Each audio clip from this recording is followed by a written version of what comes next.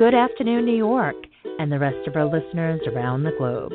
My name is June Stoyer, and I'm the host of the Organic View Radio Show.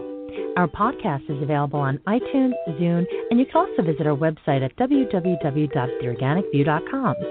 If you'd like to be on the show or would like to find out about sponsorship opportunities, please contact us at questions@theorganicview.com. Today's show is sponsored by Eden Foods, the most trusted name in certified organic clean food.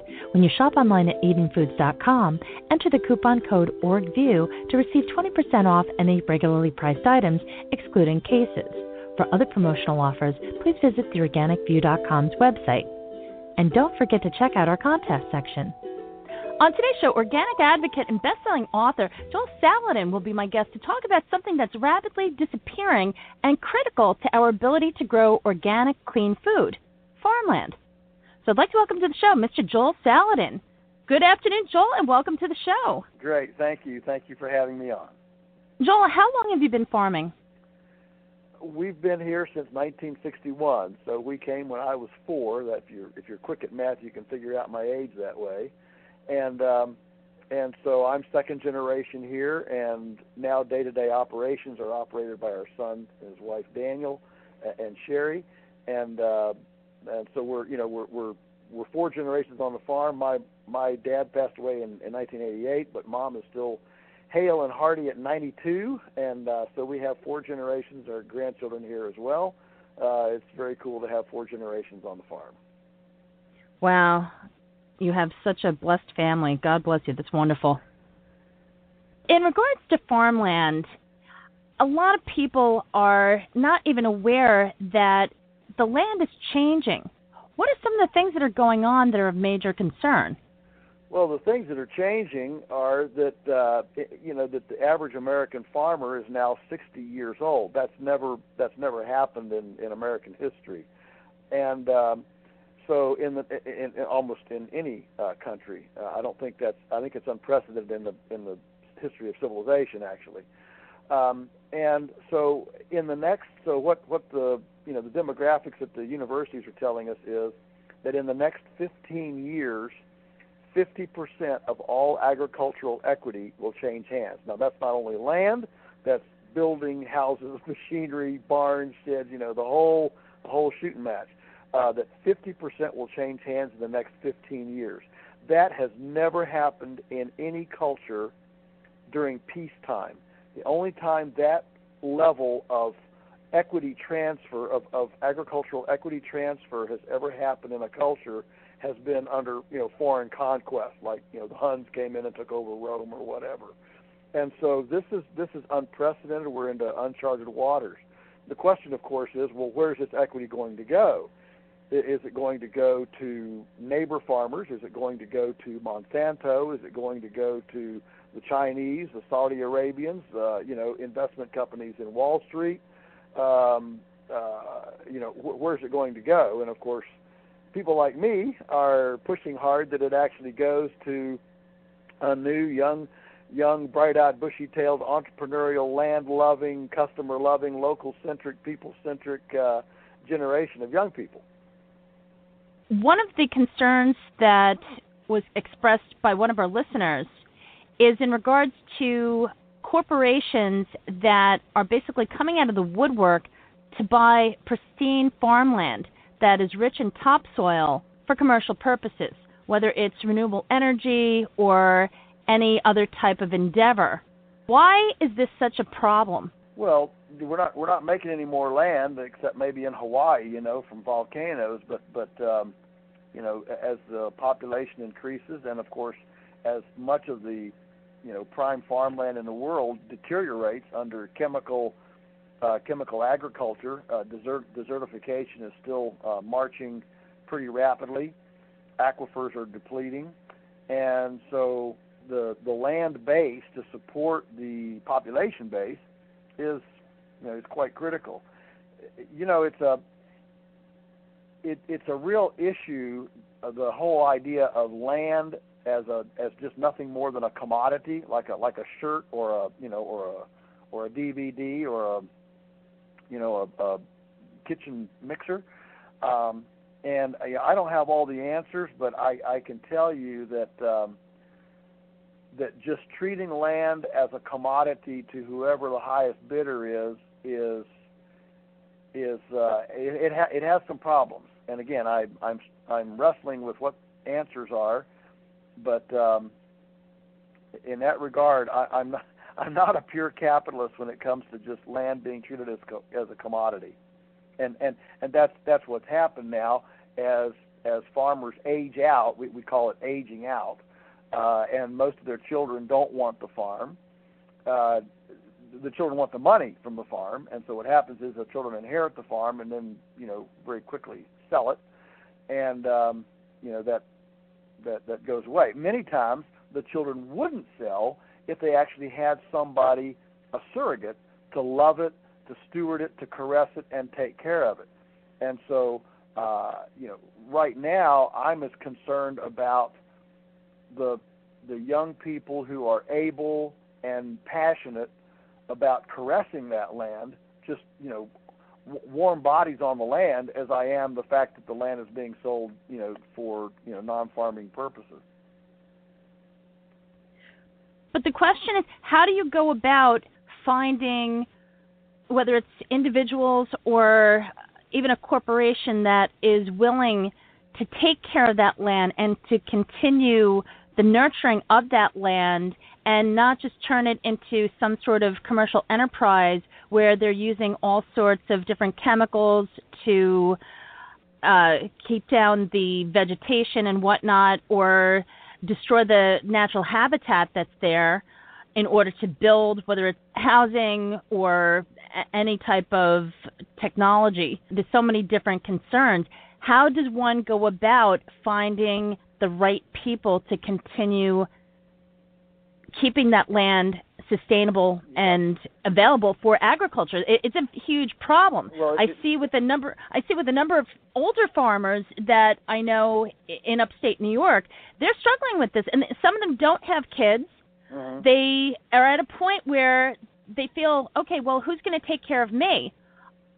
Right. Well, and frankly, the farm, for an average farmer, all of his equity is tied up in the land, and so when he says, well, who's going to take care of me? The idea, the normal succession plan is that a young person takes it, whether they're related or not related. A young person takes it and moves, with either rent or payments, and provides supplemental income for the older farmer, the retiring farmer, in old age, and that's how you kind of have a succession plan that ensures that the older couple doesn't just become destitute.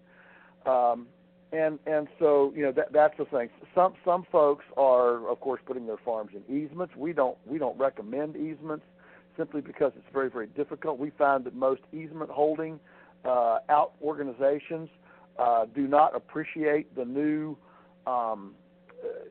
direct marketing requirements that a farm needs if they're going to direct market to their community, which entails very, very micro manufacturing things, whether it's bottling milk or milling wood or whatever, and many of the easements do not allow for that kind of thing. So what we're seeing is some of the early easement holders are actually having to sue the easement organization for the freedom to be able to do some of these new direct market things, where we have to move some of these enterprises that have been segregated from the farm and move them back integrated on the farm. But I would just tell, I've written a book, Fields of Farmers, that delves into this a great deal. And, it's a two-way street. Many of the farmers who are aging out, one of the problems is they have not built a farm that is a two-salary farm. And I've come to the conclusion that if your farm does not provide two salaries, it is not a sustainable business. You can't have a business. If all it does is provide one income, then yes, you have a job, but you don't have a business.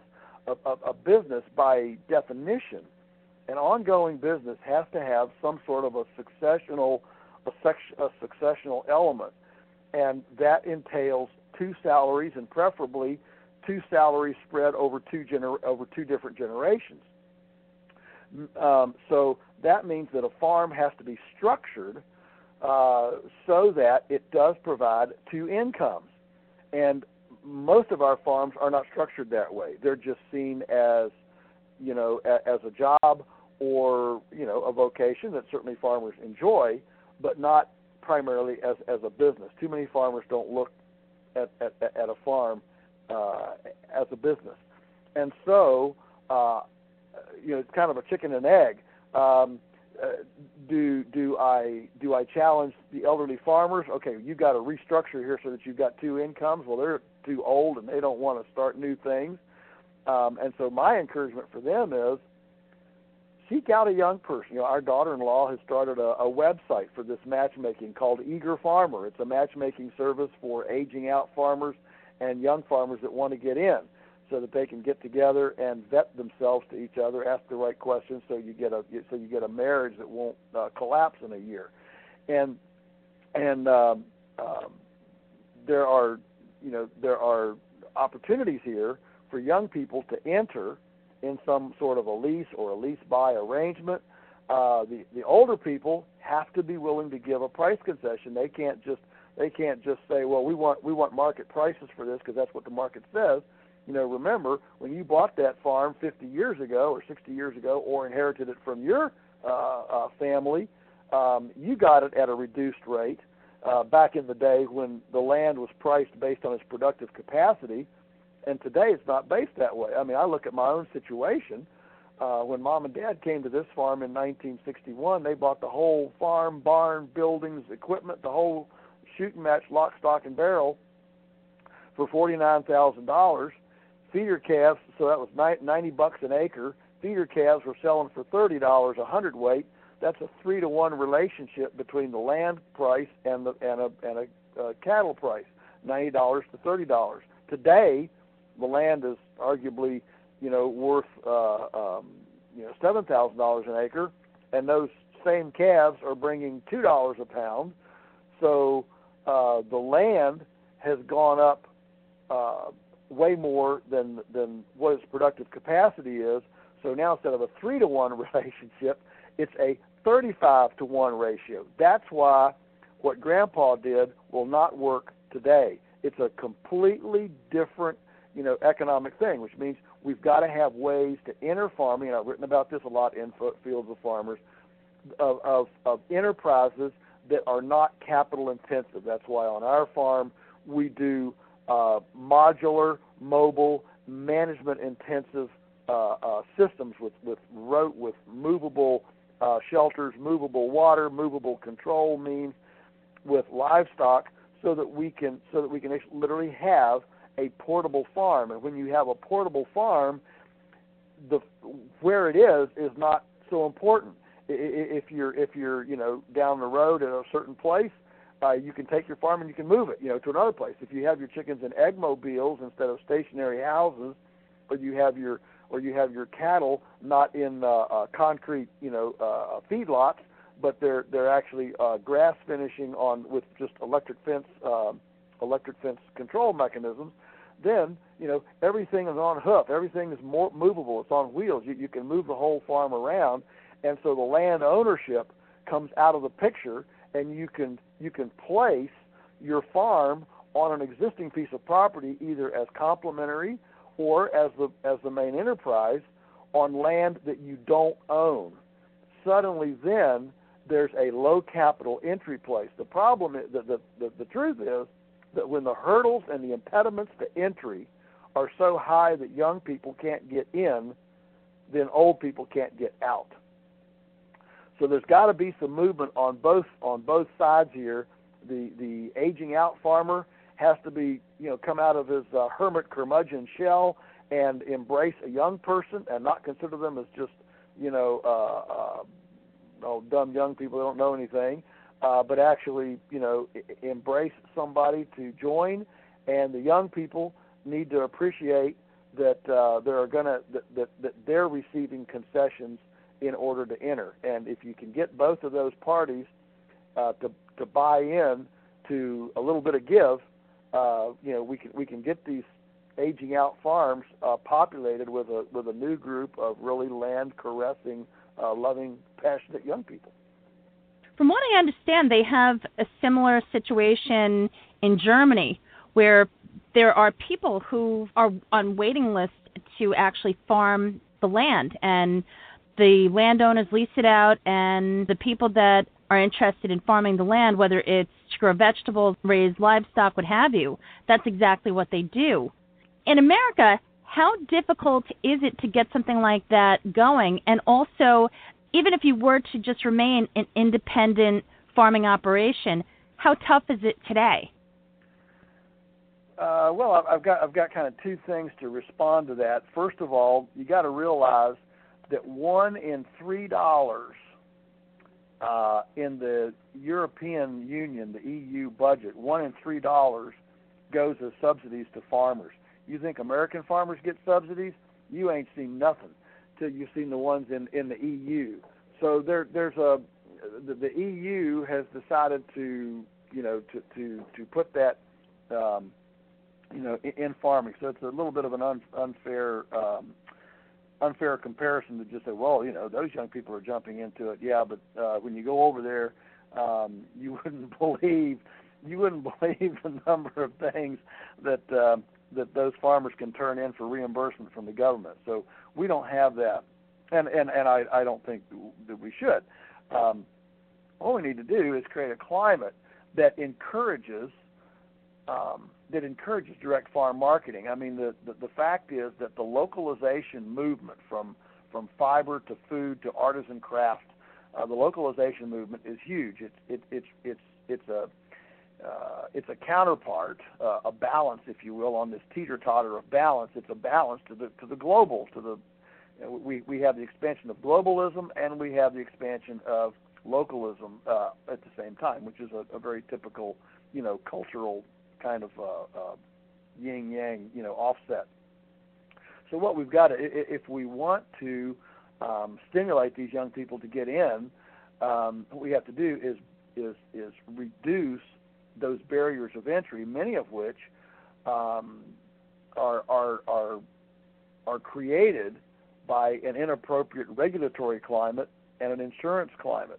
So you can't sell to a restaurant unless you've got $2 million worth of liability and product liability insurance. You can't.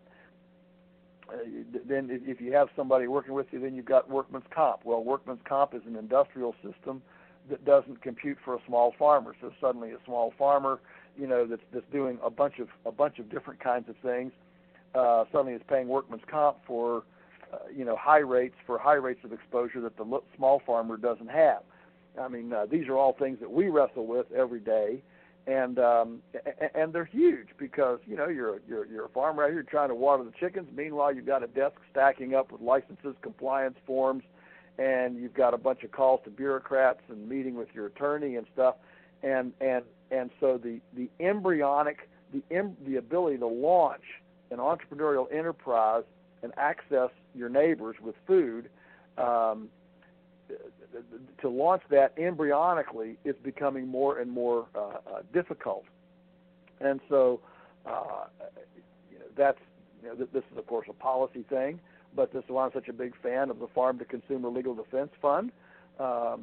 They're probably doing more to break down some of these regulatory barriers of anybody in the world, and I can't say enough good about the Farm to Consumer Legal Defense Fund. They're making templates for example, milk shares. They're quietly getting written approval from Food Safety Inspection Service on numerous things. So there's a lot going on here in the undercurrent, and there are ways to restructure your business so that you come out from under what's the legal term is in-commerce. You come out of the in-commerce, so from CSAs to herd shares to co-ops to where people pool money, and you actually run a food co-op where the food's actually owned by a pool of people, and therefore shared risk makes it come out of commerce. There's a lot of really cool, clever things to do that are being done, and so I'm trying to promote and help people be aware that there's a lot more options here than just complaining about the situation. What advice do you have for our listeners out there who have pristine farmland and are at a point where they can't manage it themselves but are looking to do exactly what you're talking about? I think that's amazing. Well, at the risk of sounding self-serving, first, they can get on eagerfarmer.com and see if there's a young match out there. I mean, there's a lot of people looking for these things. There are other matchmaking services. I mean, I know the Pennsylvania Sustainable Ag Organization runs one. NOFA, the New England group, they have one. The Beginning Farmers Program, Severin, there in Massachusetts, is running a national, Beginning Farmer. They're running a lot of things. They're actually printing a handbook. I don't know if it's out yet, but it's actually a handbook for existing landowners on how to create a platform so that a young person can come and sprout. Essentially, she's saying, look, we have the young people ready to do it, but what we have are the old, well-heeled landowners are not thinking about what has to happen for a young partner, and I'm not saying partner in a formal sense, a young person to enter their life, on the land, as far as the responsibilities you have to let. You have to give some freedom, okay, to a young person, and of course have your protections in there as well. So there's a lot being done there. The Greenhorns is her organization, and they're just doing some really, really great work and some very creative successional land transfer systems where, for example, a group of customers may go together and buy a farm, and then it takes the land out of commoditization. So the thing is, if you really want to see the farm continue as a farm and not cash out, well, you can't just snap your fingers or complain and expect your situation to change. You've got to actively pursue these organizations and these opportunities that offer some alternatives. That means you got to turn off the TV, and you got to get out there and to use the metaphor, you got to plow this ground as diligently and aggressively as perhaps you've plowed some of your fields in the past, and actually pursue. Consider it a hunt, consider it a courtship, if you will. To find that person. And what I see is, I just don't see any older landowners that are willing to invest that kind of seeking, that kind of search into a young partner. They just wring their hands and complain about their situation, and that's about it. That's about it. And say if somebody does find a match, and say if they do go to eagerfarmer.com, mm-hmm. What are some things that the farmer should consider when engaging in this type of relationship, especially with somebody that they don't know very well, but obviously there's a common interest? Mm-hmm. Do you have any advice for things to look for and things to avoid? Well, the main thing is, don't jump off the cliff too fast. View it as a courtship, so it's going to take some time. There's got to be probationary periods. There's got to be a little, that's all part of the vetting process. I call it the track record. Nobody's going to, release equity. Nobody's going to release equity to somebody that is untried and unproven. You're going to release equity very, very gently, very, very slowly, and so you've got to build trust. And when you have a high level of trust, things can move very rapidly. And then when you have a low level of trust, of course, everything has to go extremely slowly. So in your assumption, you're right.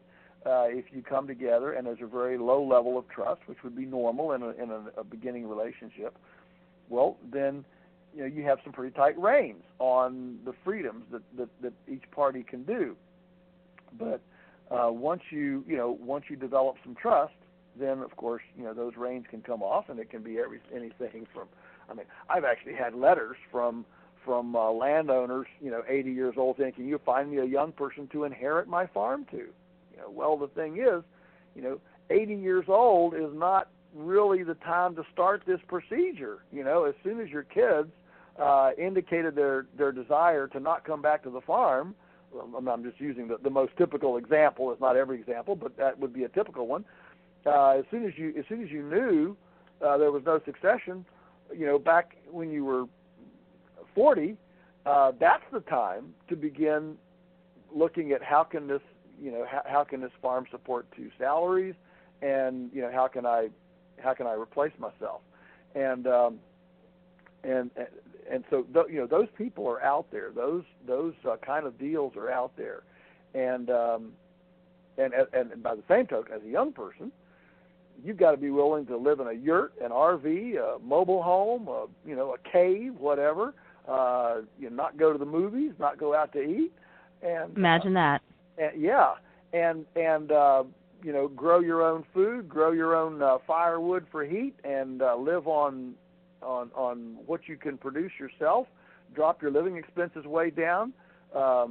Goodness, how many young people are kept from being able to do this simply from college debt? So maybe you don't want to go to college. Maybe you should just forego that and just start, interning or helping or partnering while you're young and you don't have bills and you don't have a family. That's the time when you're flexible and you can, goodness, you're indomitable. You can be cold or hot or live, frugally, or go to an outhouse, to go to the bathroom. The thing is, if you want it, you gotta want it. You when we talk about passion, you gotta. Nothing just falls in your lap, and people look at us and what we've done, and I could wax eloquent about, our early years in the, driving a $50 car, and,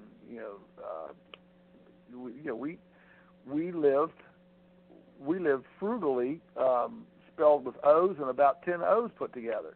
But, we're enjoying leveraging those early frugal years now. And so, there will be a time. There will be a time when your frugality will bear out, but that'll be down the road a ways, not today. Well, I think there are a number of young people, especially young families, that are reconsidering the direction that they're taking for their own future, right. And it's basically due to necessity. I know I couldn't wait to get off my parents' farm, and then the minute I started having issues with my allergies, the first thing that I did was go right back to it. Mm-hmm. So while I don't own and operate a big farm, I still incorporate many of the things that I learned from the farm into how I live today, and that includes organic gardening, so on and so forth. Necessity really does play a huge role in this decision and how passionate somebody is going to be, especially if they have to provide for a family or just provide for themselves because of the inability to obtain clean, organic, locally grown food, which is still a big problem in this country. Sure. Yes, you're right. And of course, we also know that necessity is the mother of invention.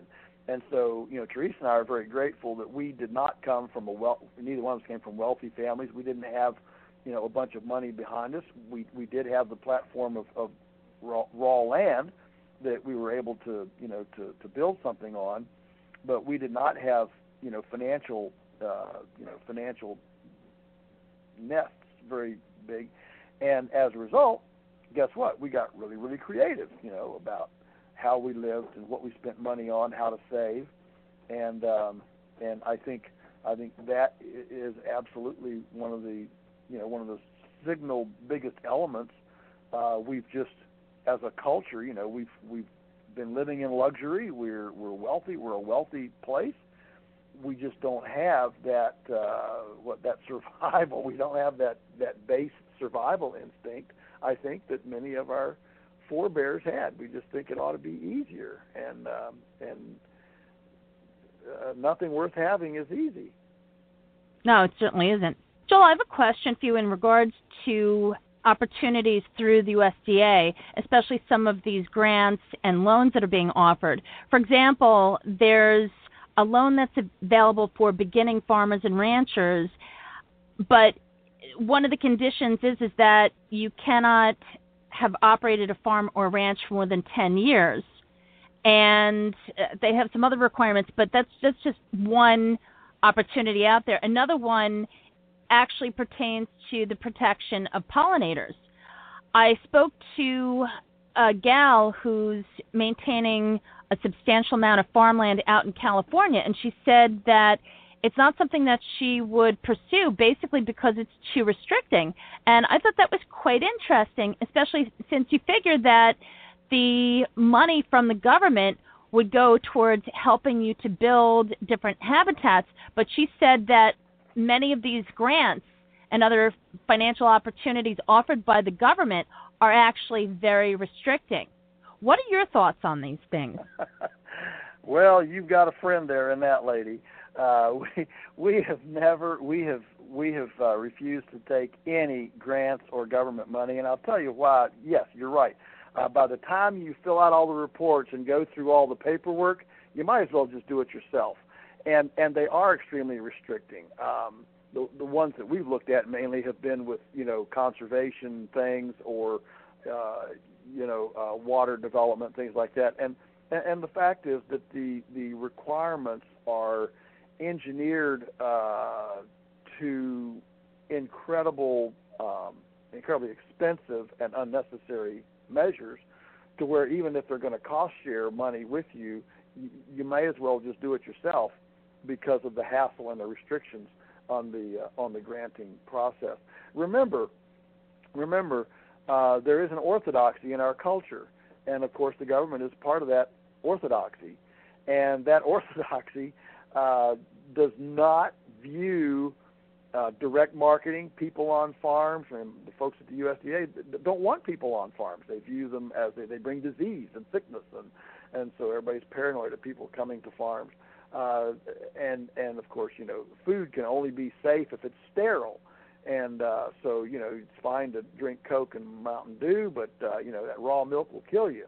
And, I mean, these are the orthodoxies of our day, and the government can never be innovative.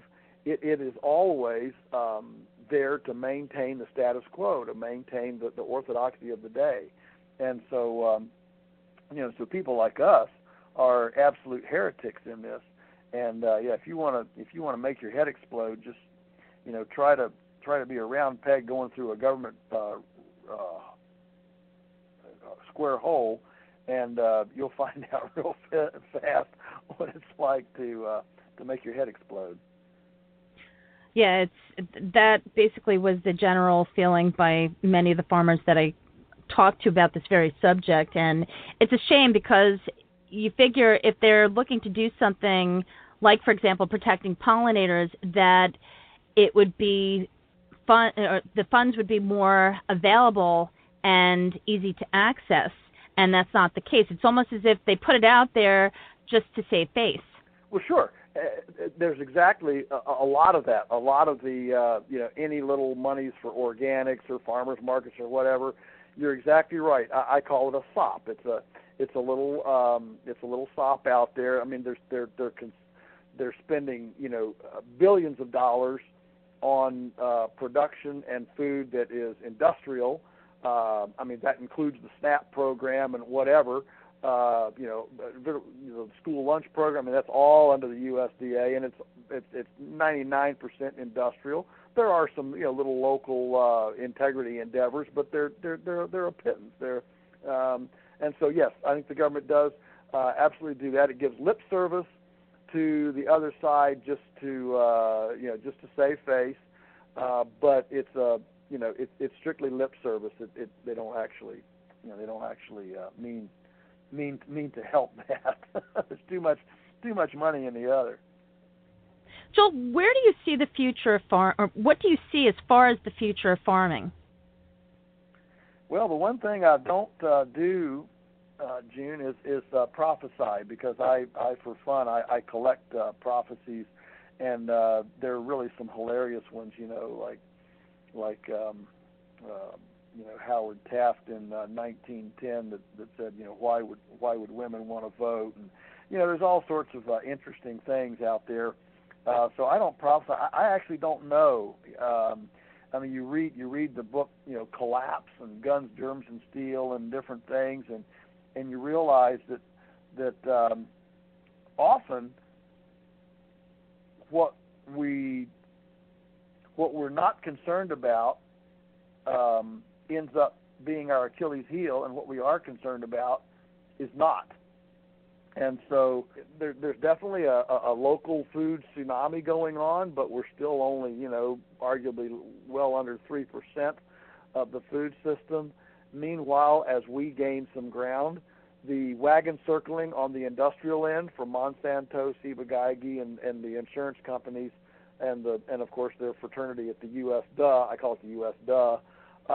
Is certainly circling the wagons, and so the pushback is becoming more and more aggressive and offensive. And so, my sense is that things have to get worse before they get better. That's about as far as I'll go. I think that the culture right now is not ready to embrace a face-to-face accountability as, for example, for food safety. I mean, if I come to your farm and look around, smell around, ask around, and you and I as consenting adults want to trade money for food, most people in America believe that should not occur. That should be illegal because you're a dirty farmer or you're a dirty business person. Businesses are dirty. They're all shysters, and we need a government to protect us from all these sleazy business people. And that true win-win trade, cannot occur without bureaucratic intervention. That is pretty ubiquitous in our culture right now. I mean, that's what's driving the Hillary Clinton, Bernie Sanders, presidential bid. Is victimization, and I need the government to set my wage, to set my health, to set my food standards, to set my life, to set my bills, to set my college. Just name your entitlement. And that entitlement mentality eliminates personal responsibility from our lives. And when you eliminate personal responsibility, then you also don't have any liberty. I mean, if you can't make any decisions, you've just eliminated your freedom. Ben Franklin said, if you're willing to give up freedom for security, you deserve and get neither. That's a paraphrase, but that's pretty close to what he said. And so we are in a day where, the idea that neighbor to neighbor food commerce could actually occur in an embryonic entrepreneurial state, is fast becoming certainly marginalized and very quickly criminalized. And so my take is that it's got to get a lot worse before it gets better. And I don't know what worse means. I don't know if worse means economic collapse, if worse means pathogenic collapse, foodborne bacteria collapse, hunger, desert. I don't know what that looks like. A complete health breakdown. Where health care just eats us up because the industrial food is where you can't afford the remediation of industrial food. Where we could arguably be fast getting there. I don't know where that is, but I do believe, if you read the book, the Collapse, the fact is that cultures generally do not respond to issues in time. Usually there has to be some sort of a major tipping point collapse of some sort before they wake up and say, "Oh, we should have been paying attention to this." And that's the pattern of history, and so it's a pretty safe bet to assume that that's kind of where our country has to go to. That's what we're seeing in the commercial migratory beekeeping community. We're seeing so many commercial migratory beekeepers that are barely hanging on, and they're doing things that are just ridiculous just to keep their businesses alive. And these people are desperate. They're taking out second mortgages on their homes as they lose their businesses. And for what? For a society that doesn't even value what they do. So I agree with you, Joel. I think that things will get worse before they get better. And I think it's primarily because industry has just done such a tremendous job with their PR campaigns, spreading propaganda, making people think that everything's fine, that this is the way to go. And, and look, face it, we all have a little bit of a lazy streak. We're all looking for something for nothing. I mean, look at how much money is spent on the lottery. And so, hey, if I can have more time to read People magazine and see what's happening with the Kardashians and don't have to spend any time in the kitchen, that's great. It's a good life. And so I agree. I agree that certainly clever advertising has exploited this very well-known, propensity in people to get something for nothing. And you can't get nutrition for nothing. You can't get happiness for nothing. You can't get health for nothing. And yet, we're told every day that you can squeeze cheese out of a Velveeta bottle, and that's as good as the stuff that sprouts legs and walks off your table from the cave cheese guy. And of course, that we absolutely know that is not true, and yet there's something in us that we just are always looking for that something for nothing, which is squeezable cheese. A wise man once said, "Folks, this ain't normal." Wonder who that could have been. That's right. I wonder who that could have been. That was probably one of my favorite books that you wrote. I still talk about it to this day, even though you were on the show so many years ago. I think that book in particular, and folks, what I'm referring to is Joel wrote a book called Folks, This Ain't Normal. This Ain't Normal, yeah. He addresses some of the issues that are being talked about today that were huge problems a couple of years ago, even 10, 20 years ago. Yeah, sure are. Mm-hmm. The point remains, when is society going to wake up and start making the people that should be accountable take the responsibility that they should and stop looking for shortcuts? Things that are easy are not right necessarily, and things without a doubt that are right are not easy.